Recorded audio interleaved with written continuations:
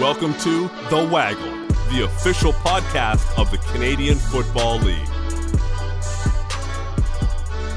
Welcome once again to The Waggle podcast. Oh, I love this intro. I love this beat. And I love talking to you.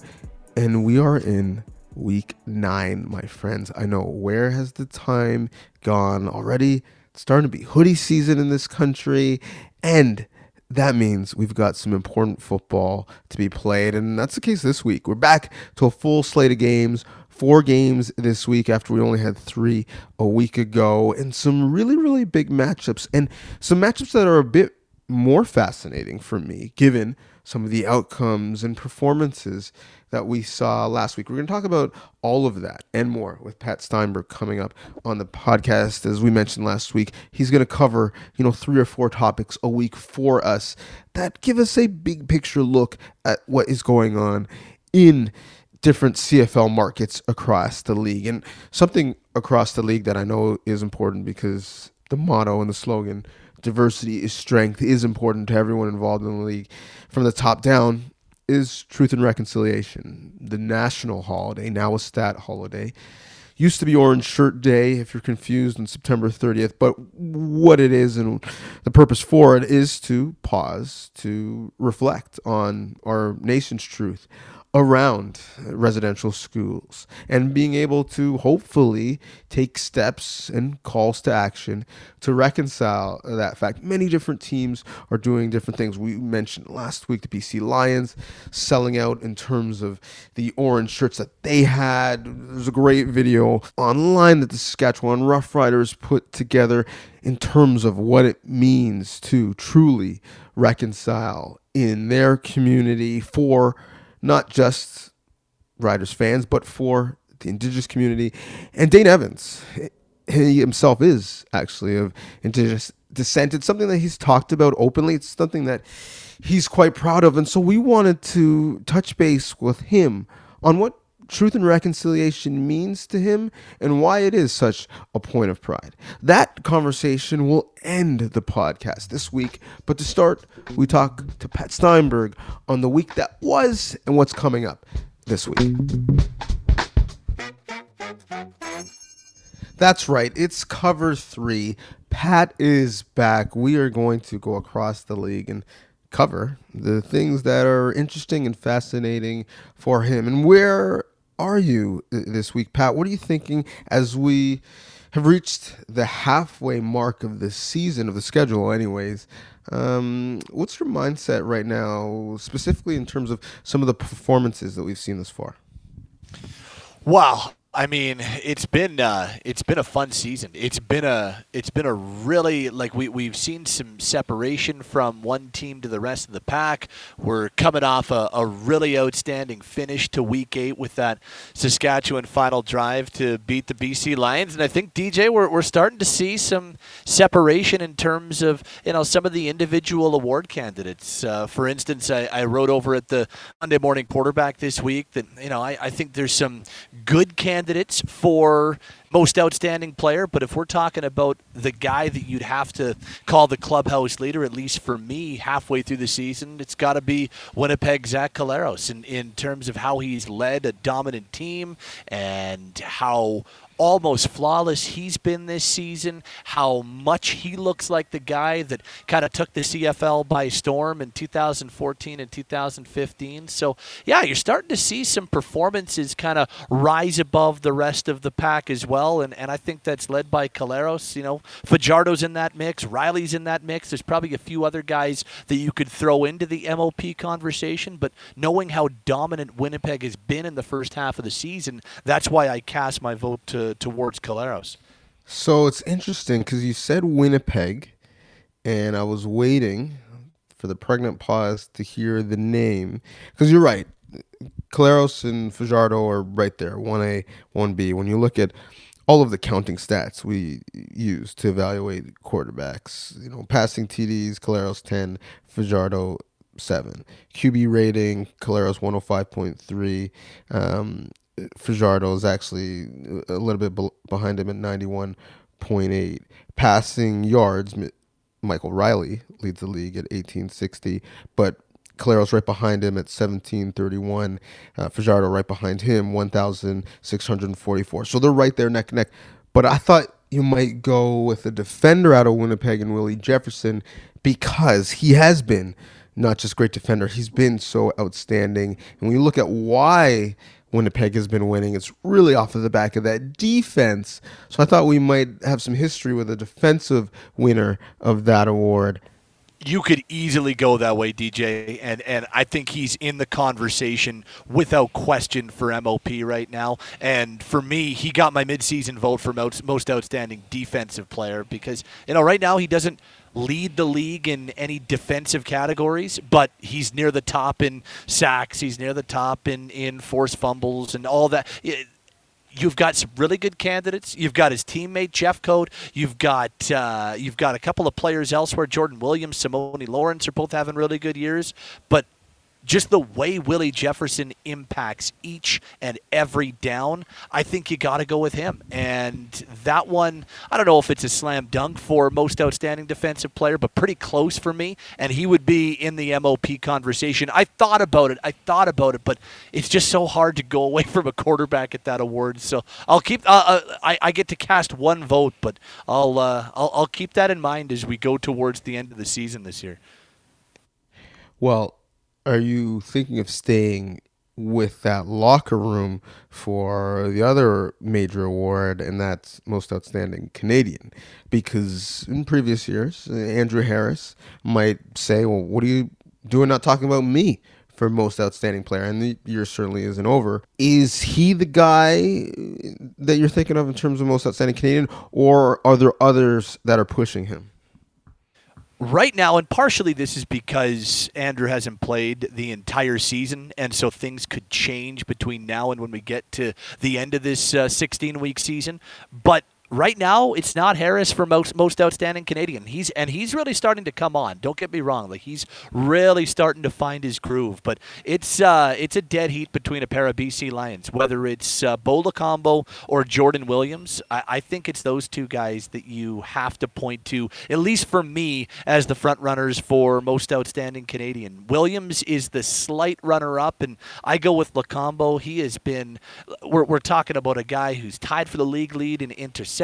He's right there for tackles. He's been a driving force of a defense that has been so crucial for BC's success and their resurgence. So Andrew Harris could very well find himself in the Most Outstanding Canadian mix when we get to the end of the season. But right now, I think it's those two BC Lions. I lean slightly towards Lacombo. I love the story. I love the season. I love the impact he's making. But him and Jordan Williams, I think, are the leading candidates for that award right now. I feel like Coach of the Year should be whoever is coaching the team that wins the Grey Cup. I feel like kind of like that's the job description, win the Grey Cup.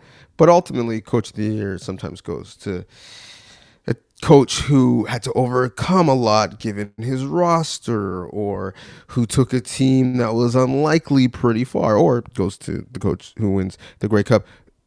Is it still too early to say who a potential Coach of the Year candidate is, or do you have someone in mind there as well? Well, I mean, this one's a little tougher because you're right. I mean, so often we're talking about the coaches that end up taking their team to the Grey Cup or end up having the best record. But I mean, it would be tough to go against what Mike O'Shea has done because that group is so dialed and has not missed a beat after winning the Grey Cup a little under 2 years ago. They missed an entire season, and they look like they've picked up exactly where they've left off. And I think a lot of credit in that has to go to O'Shea and that coaching staff and Richie Hall and that defensive group. But like you mentioned earlier, the fact that Willie Jefferson, you can put him in the most outstanding player conversation, and how successful Winnipeg has been on the back of their defensive group, and then you throw in what Caleros is doing and how really kind of pinpoint pinpoint effective they've been offensively, I don't know. They're the best team in the league. They're the best team by a significant margin halfway through. So I think I'd have to go with O'Shea. It'd be tough to argue against him, despite, Rick Campbell's made a nice impact in BC, and I think you always appreciate the job Steinauer does in Hamilton, and Craig Dickinson is doing a nice job for a second consecutive year with that Saskatchewan team. It seems so obvious and would be tough to go against the impact O'Shea and that coaching staff is having in Winnipeg. Yeah, I think certainly Rick Campbell will be in this discussion, changing the culture, and in some areas, changing the scheme in BC to give them real success thus far. And when you talk about Craig Dickinson overcoming on the first day, you get to see your players in person, having 5 of them injured and done for the year, and being able to come into the season and start so hot. I think both those guys might be in the conversation if their teams continue to play well. They will continue their quest to get to Hamilton for the Grey Cup, but they're not going to play each other again. And that's a shame, because the game they had certainly lived up to the hype. What do you make of not only the wild finish, but also what is shaping up to be a wild, wild west in terms of jockeying for position already in the standings, with those two teams trying to push Winnipeg? That was a huge win for Saskatchewan in so many different ways. I mean, Cody Fajardo proved once again what a gamer he is, and a great final drive to drive home that win. And when games are on the line and when things are at their toughest, Cody Fajardo comes to play, and did so once again on Friday night. So that was impressive. But more importantly, from a straight-up Riders standpoint, we're talking about that win being not just huge for them taking over sole possession of number 2 in the West Division and kind of sliding into that spot right behind the Bombers, but they also won the season series from BC. They won that Week 1 game with the crazy comeback from the Lions that eventually went Saskatchewan's way, and then they win this game in Week 8. That's huge. And the fact that you mentioned that they don't meet again this year, season series is won, which means if they do end up meeting in the playoffs somewhere, and or if we're talking about a close finish, Saskatchewan's got the leg up to get that game at Mosaic Stadium, which, as we know, would be a massive advantage. So a huge win for Saskatchewan, a huge performance for the Riders, another outstanding game for Fajardo after those 2 rough ones against the Bombers. Just a massive win all around, but don't take away from what BC did. The fact that they didn't win, that stings, but the Lions showed that they're on par and they're on the same level with Saskatchewan. So that's why it's so disappointing we don't see them again this year, DJ, because I think that we'd have a couple more really good games between these two teams. And it's Saskatchewan's got a lot of Calgary on their schedule now, and BC's got a couple of Calgary games on their schedule. It's just too bad the Riders and Lions only meet twice this year, and hopefully we see them again come the postseason. I think it's a pretty safe bet. We will. Seeing Cody Fajardo really grow into star player and a leader on that team. Every time I watch him, I just think, man, the Argos had a franchise quarterback sitting in their meetings on their team, and they had him running down on special teams and just a short yardage guy. Imagine if he was that quarterback, that elusive heir apparent to Ricky Ray that they really have been looking for. And then I see MBT, McLeod Bethel-Thompson, just airing it out all over the field. And I'm thinking, am I overlooking him? Could he be that guy? In your estimation, does he get enough love? He's always been one of my favorite guys to track ever since he entered the league a few years ago and first got that opportunity with Toronto. McLeod Bethel-Thompson doesn't really do anything spectacularly, and I don't think he's ever going to win a most outstanding player, but all the guy does is grind and battle and figure out a way to get things done and be successful. Like, here he is. I know the Argos went out and brought in Nick Arbuckle, but it's Bethel-Thompson who I think has looked better. He's thrown 5 touchdowns against no interceptions so far this year, and has been, I believe, the more effective guy running that offense. You look back to some of the years past. You look back to 2019 where Bethel-Thompson, I know the Argos struggled, but Bethel-Thompson led the CFL with 26 passing touchdowns. He was right there near the top of the passing yardage table. Like, this guy just always seems a way to find a way to figure it out. He grinds, and I think it all is because of the way he got to the CFL and got to professional football and all the different stops he had in different leagues along the way. It's a story that, I'm very biased towards because I just love the way he's come up and love the way he's landed on the Canadian football scene, but it's an easy one to relate to.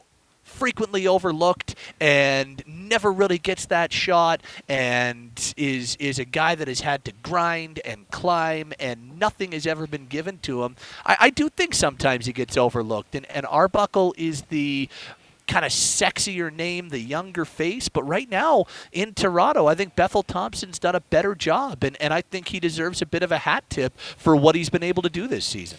Yeah, I'm always, as listeners to the pod know, I'm skeptical of Macbeth because I'm always kind of waiting for him to ride out these hot streaks and turn into a pumpkin and just have one of those, 3-4 turnover, missing guys wide open days. But one thing he can do is he can sling it, and we've seen that. And, this year, 5 TDs and hasn't made that big mistake. 0 INTs, 745 yards passing, and the completion percent is 64.8. He's keeping his team on the field and giving them a chance to win, and ultimately, that's all you can ask for. And so it's interesting you mentioned it. They've invested and marketed Arbuckle as that guy of the future. With a team that's ready to win now, it'll be interesting to see how long, Macbeth can continue to hold down that spot, given Dinwiddie has a prior relationship with Arbuckle in Calgary. But no matter who was playing, and actually we should give Pipkin some love because he got in there and moved the ball as well. It was a big win over Montreal for the Argos. So finally, stacking some consecutive wins. And for Montreal, that has them third place looking up in the East. 2 games back in the win column from Hamilton and Toronto, who are tied for first with a game in hand, but they're sitting at 2-4. And they got Hamilton this week, and the schedule is set up for them to really make a climb and make some traction in that East if they're playing good football. Hamilton this week, home and home against Ottawa, which should be victories, all things considered. And then you've got the Argos. So the next month, all East Division opponents from Montreal. How big is this first one, the one against the Tiger Cats, their nemesis, last time we saw them playing football a couple years ago? It's big because one thing that has all of a sudden entered the conversation again, depending on how things go with Edmonton and their game against Ottawa, depending on how things go to wrap up Week 9 with Calgary at home to Saskatchewan. But all of a sudden, if Montreal loses this game to the Hamilton Tiger Cats, and that's not out of the question. Like, they're going to Tim Hortons Field. They're taking on a Tiger Cats team that we know how good they are defensively. They're 2 for 2 with Watford at quarterback, and they've done a nice job using him effectively, but not putting too much on his shoulders.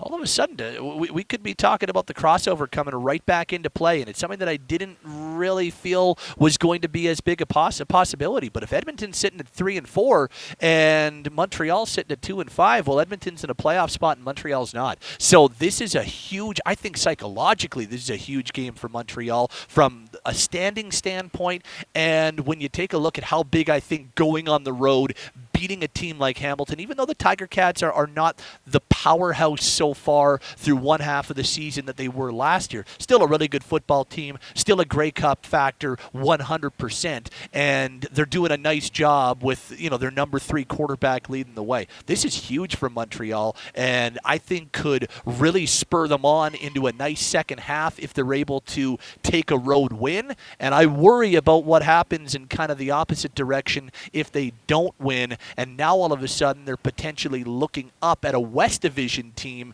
for a playoff spot. It's going to be a fascinating week 9 this week, and I really am curious to see what type of performance Montreal puts on the field. Well, you're right, and I think it's one of the reasons why it's Saturday, 4 o'clock Eastern kick for this one. I think it's the game of the week because you mentioned the crossover, and you mentioned, I mentioned the schedule that they have in terms of East opponents. But if they're going to stack wins, they better stack them quick because their schedule toward the back end of the year gets serious in a hurry after they face the East essentially exclusively for a month. Here's what Montreal has ahead of them starting in week 13. So you got Saskatchewan coming to you. Then you're going to Winnipeg in week 14, only to then host Winnipeg in week 15. So, yeah, they were going to end the regular season in week 16 hosting Ottawa. It might be a wrap by then in terms of what they can do in the East and, as you mentioned, what those crossover scenarios might look like. So, I've said this before on this podcast, so apologies to our loyal listeners who are probably hearing this for the third consecutive time. But it's getting late early in this abbreviated season. When you look at the schedule, when you look at, for some teams, how the schedule is laid out, you got to really be considering these games now as your playoff push, given the math. And so I'm fascinated to see what we see coming out of Hamilton and what Alouettes team we see show up is one I'll be watching for. I'll also be watching for your MMQB to break it all down on the website and be looking forward to breaking it all down with you again in this very space next week. Thanks so much, Pat. Thanks, DJ. Awesome as always, man. And now joining the podcast, Dane Evans, who's, guys, I love to follow in terms of watching him on the field, watching him social, talking to him in person. And I'm just sad to say that I'm not going to be able to watch him on the field this week as the team takes on the Alouettes. Maybe we'll start there. And how are you feeling? And how is the rehab process going? Thanks for having me on, first of all. And, man, it's honestly going pretty good. I mean, being hurt sucks. I've never been hurt during a season, and I've played tackle football since I was 3 years old. So this is a new experience for me. But with that being said, I've just been doing everything I can, meetings-wise with the quarterbacks, staying tuned in there.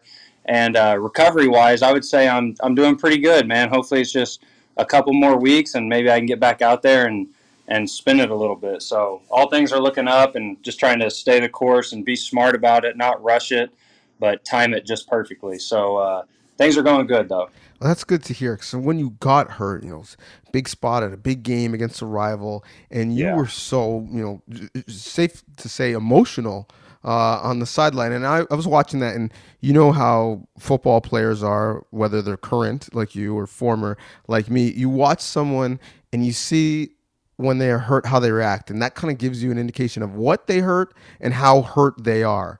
And when I saw you get emotional, I'm like, oh, no, that's not good. That seems like he got bad news from a trainer. It might be long, might be end of the season type thing. But now, speaking to you, I get the context of why you were so emotional because, one, you don't get hurt, and two, it's an abbreviated season. You waited so long to play. I can imagine that would have been frustrating. Yeah, it's exactly what you said. The emotion really came from not the physical injury itself, like the physical pain from that, but more so the emotional and the stress pain of, for one, we had just got back in that ball game, right? Toronto was kind of giving it to us, and we had just, created some momentum. We had just scored.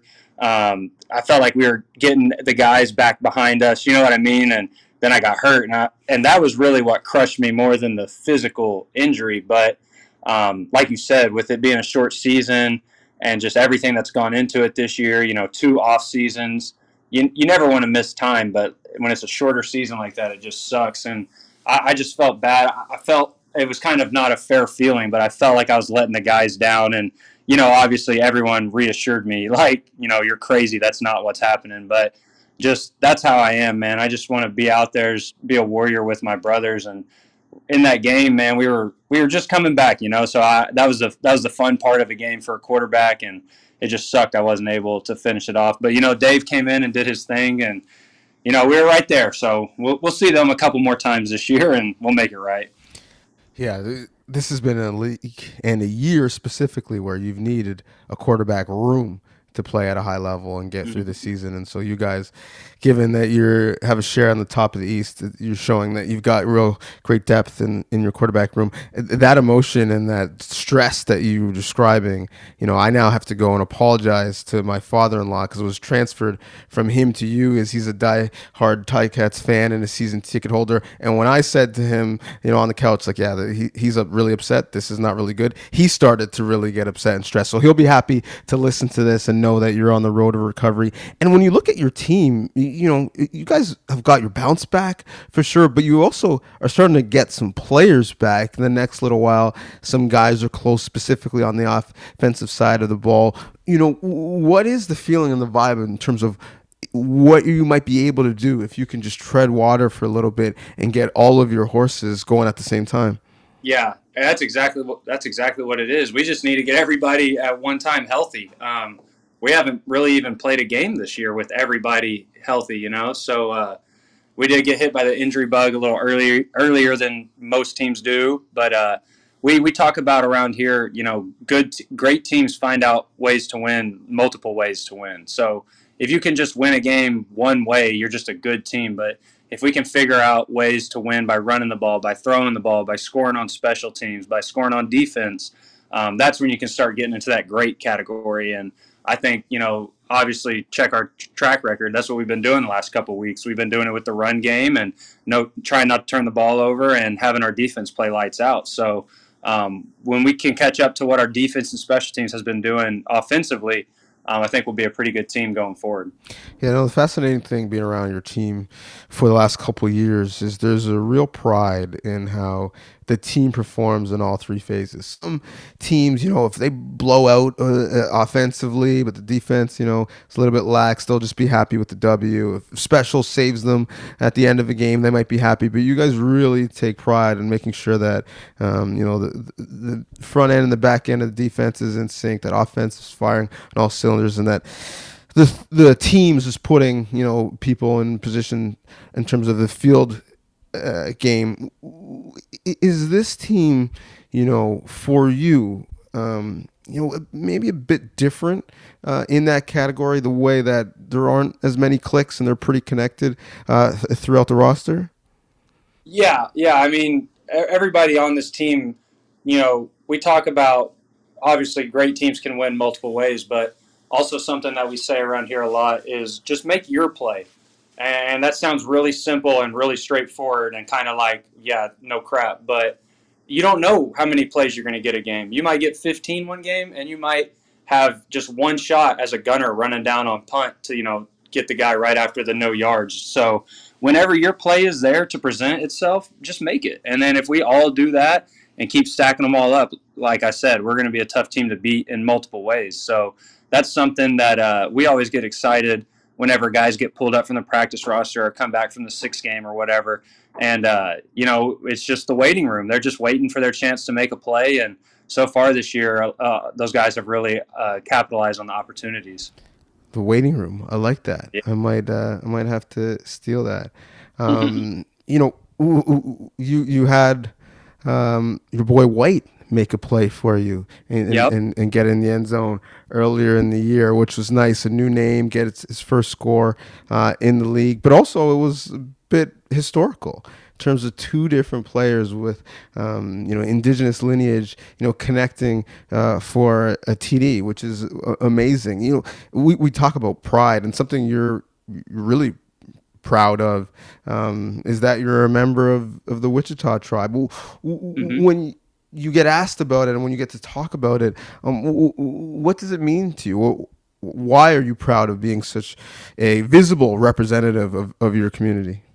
Yeah, I mean, it's always funny to me. Let's just call a spade a spade. I look like a bald white guy, right? So I never tell people that just right off the bat that that I am native, and I kind of let them fill me out a bit, and then I let them know, that's something that I have always grown up with. I'm extremely proud of that heritage and that lineage. And, it's just something that I've always wanted to represent the last name on my back just for my tribe. Obviously my mom and dad and my sister and my wife, I want to represent that name well for them too. But to me, the last name is connected to our tribe, and I know whenever our elders watch the game and when people back home in Oklahoma watch it, that I'm not Dane Evans, the Ticats quarterback.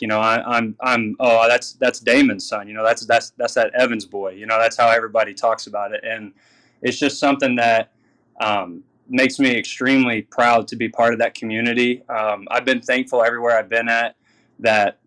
In Tulsa, Oklahoma, there's a huge indigenous population there too, and it was really cool. My last couple of years there, we did a Native American game, and Coach Monty, who was my coach there at the time, he let me wear the tribal seal on our helmet on the back as an extra sticker. And we had a couple other Native guys, and they got theirs on there too. And I'm really excited that coming up, we're going to be doing the National Day of Recognition and Reconciliation, and then also we're going to actually have an Indigenous Peoples game. So I'm really excited to be a part of that up here in the CFL, especially with everything that's been going on, this last year, COVID-wise and Indigenous people-wise. So for me, I hope that somebody can just see me and just say, there's so much things that happen around the reservation and in our culture that are not necessarily good. You hear a lot of the bad things, but I hope I can just be something that gives them, hope. Maybe I inspire some kid to maybe want to play sports, maybe want to do better in school. So if I can just inspire one person by my heritage, that's a success for me. Well, you mentioned it. They might not necessarily know of that lineage on site if they see you, but if they see your cleats, they will. You had some custom work done on them, which was pretty sweet, but making sure that anyone got to see the cleats up close, knew kind of what you were playing for and who you were playing for, other than it just looking amazing. How did you come up with that idea? Yeah, thank you by that. Well, actually, a guy just around town, his name's McFly. He hit me up on Instagram and kind of didn't know how it was going to go. Thought it was kind of a scam. And he was like, no, I really do like these custom cleats. I checked his page and I was like, dude, those are freaking sweet, first of all. And second of all, do you think you could hook me up with a pair for Indigenous Peoples night? And he was like, absolutely. He was like, I won't even charge you. He's like, I would love to do this, because he has a background in Native culture too. So I just kind of sent him a couple ideas, and he just ran with it, man, and he killed it. And hopefully I can be back and play in that game, or at least wear them once this season in a game. But regardless, I'm going to rock them. And I'm just the most proud that it has our tribal seal on the, I believe it's the left toe. And I never would have thought, growing up in Southwest Oklahoma, that I would get to represent that all the way up here in Canada in a whole nother country, so it's pretty cool. Hey, you probably didn't know that you'd be, throwing, fades to someone, with a similar heritage, and Papi White. When he was joined to the team, did you make the connection right away? What have those conversations been like? Yeah, they've been great. We clicked right away. Obviously, we connect on that background, but also just as people, we really get along too. Papi's a great guy. He's a freaking hard worker, and I think you're able to tell that by him, being a rookie, getting on the field instantly. And really, man, it's just I knew he was Native just because same thing, social media, right? We both follow one account. It's called Indian Sports, and it's NDN, like the letters sports. And when we signed him, they posted it, and I was like, oh, dang, I gotta go check out who this is, And so kind of connected on that front before he even came to Canada. And then he just reminds me so much of guys that I've known growing up. You know what I mean? I know we've only known each other for 1 year, but it just seems like we know each other a lot more. Our chemistry, football-wise, is really high. I'd put it really high up there. And for me, when he scored that touchdown, I had the best seat in the house. I was the biggest fan, man, because I know we're both Native, and I don't know how many other Native players have scored from another Native player up here. So I was going crazy for him, and I know I'm the one who threw it and all, but really I was just so happy I was able to give him his first one. And like you said, that Native connection, I was glad we were able to hit that. Yeah, and you talked about kind of your history and your ascension and the point of pride. You were able to get your certificate of degree of Indian blood, which I mean, certainly you don't need, but to have like literally documented that piece of paper, something to be able to show friends, family, your future children in terms of where they come from. What was that like? Yeah, you're exactly right. That was, to me, I mean, I grew up, around the reservation, and everyone there, accepts me as an Indian, and that's just what I've grown up as. And for me, the biggest thing about the CDIB card was the fact that not only does it help me and my sister, because she's the same amount as me, but it'll help, me and my wife's kids. It'll help my sister's kids whenever she gets to that point in her life.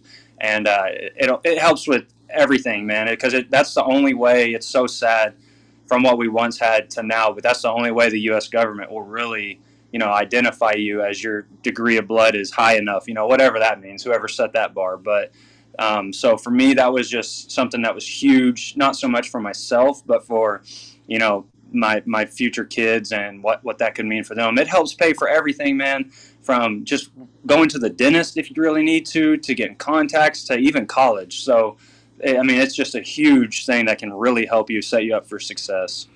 How does, the practical, feeling of getting that compare, to the point of pride feeling it was for you to get, first feather when you got it when you were young?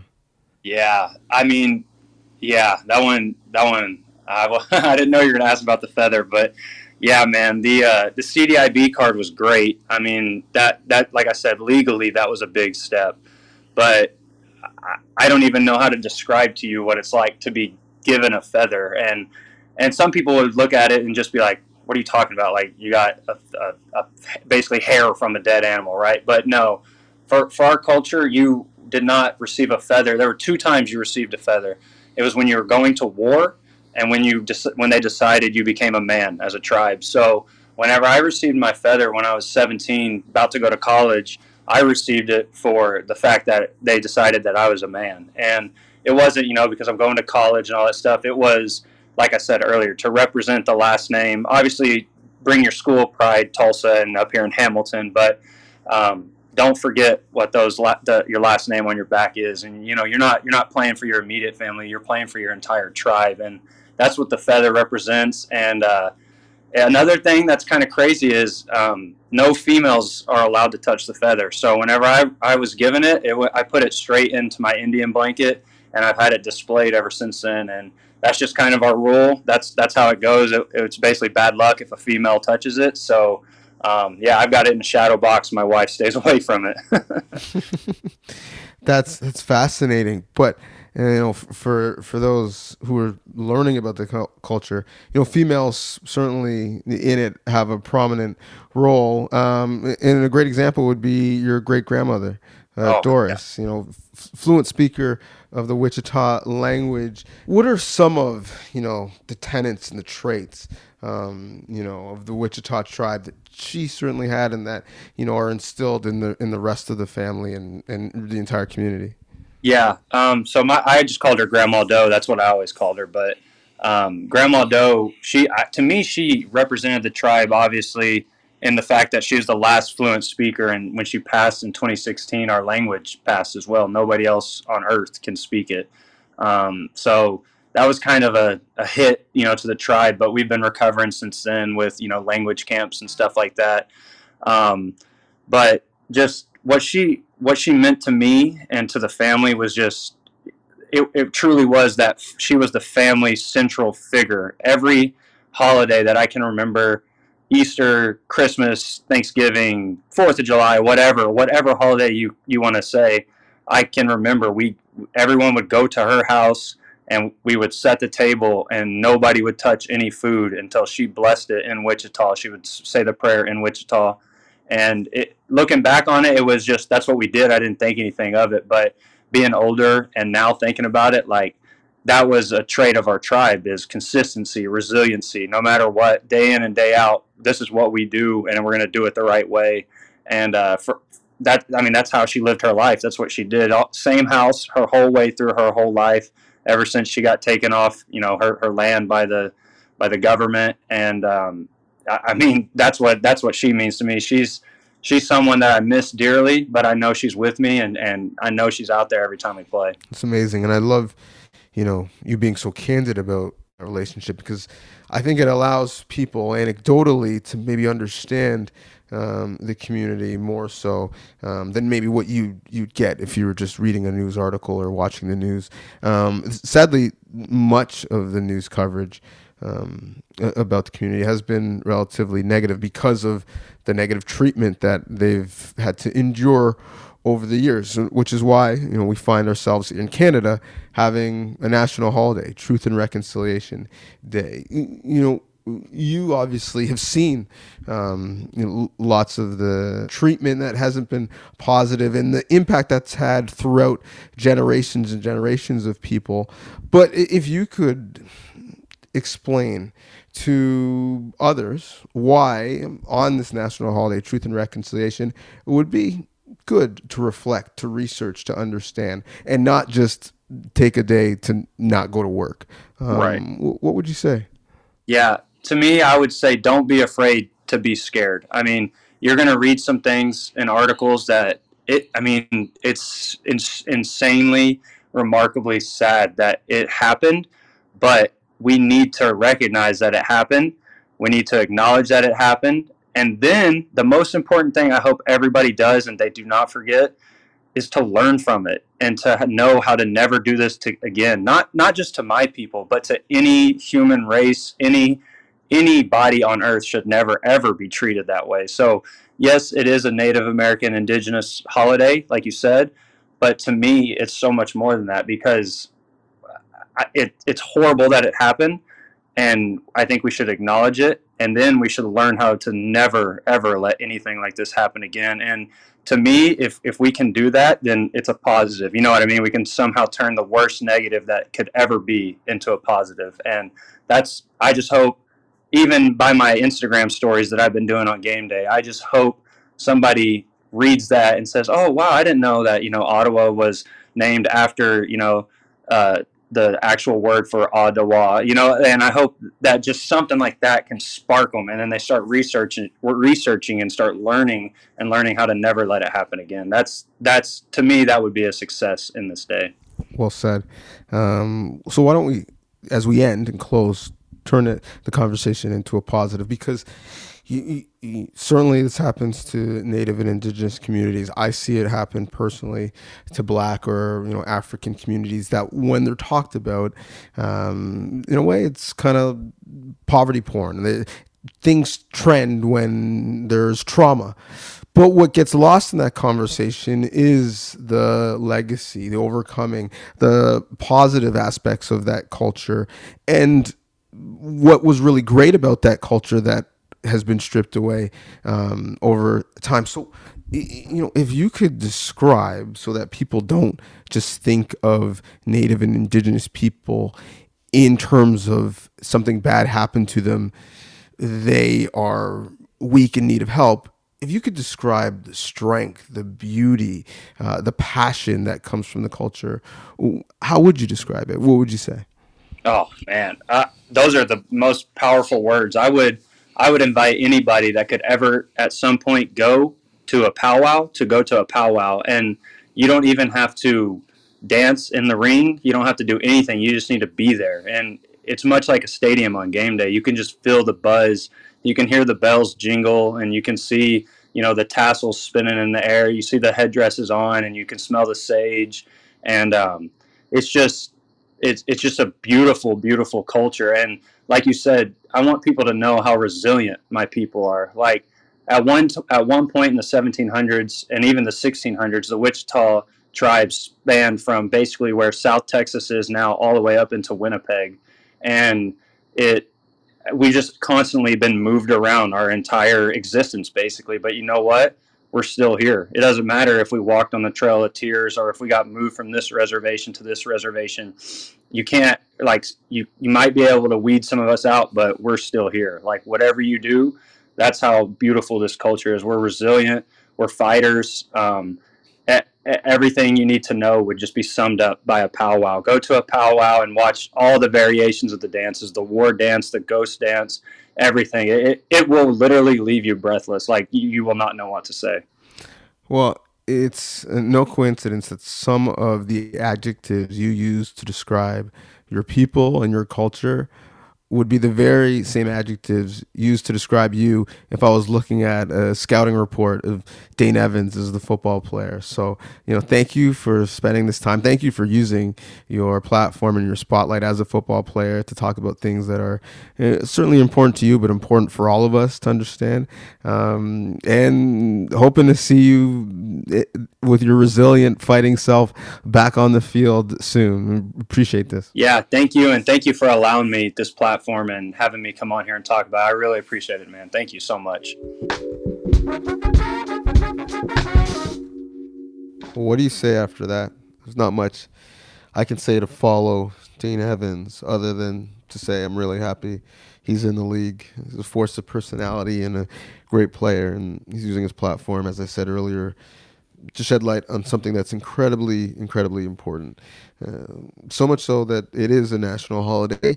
You'll notice there isn't a Thursday game this week. There are 4 games on the schedule. Now, depending on when you're listening to this, you're probably wondering, well, why didn't they talk about Edmonton and Ottawa, the loved Tuesday contest? Well, that's because we taped this before that game, but it's coming to you and hitting your favorite podcast player after that game. So that's why. But we will talk about that game in full next week on the podcast as well with Pat, who again does a great job. No matter when you're listening to this, whether it is on the 30th or afterwards, please take some time to do what Dane said and research and reflect.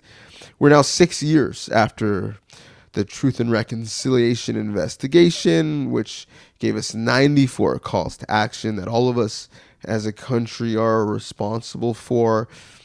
Depending on how you do the math, we're at 9, 10-ish. So clearly lots of work to do, and clearly really important when, again, to underscore the point, 150,000 kids, give or take, were taken from their homes.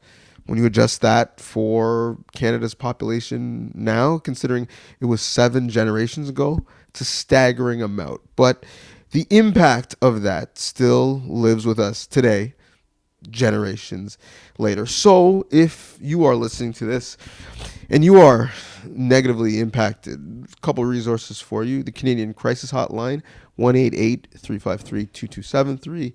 The Indian Residential School Survivors Family Crisis Line, 1-866-925-4419. And if you are moved after you listen to this, then go out and donate your time, your money, your attention to a cause that's really, really important. And one of the resources you could find, you don't actually have to look all that far for. Just scroll on your podcast player on this very podcast, The Waggle, because not long ago we spoke to Natan Obed about those calls to action and what the sporting community can do so that reconciliation is not just a hope or a dream, it's a reality. That episode was June 11th, so give that a listen if you're interested. Thanks for Dane for sharing. Thanks to you for listening. Talk next week. The Waggle, the official podcast of the Canadian Football League.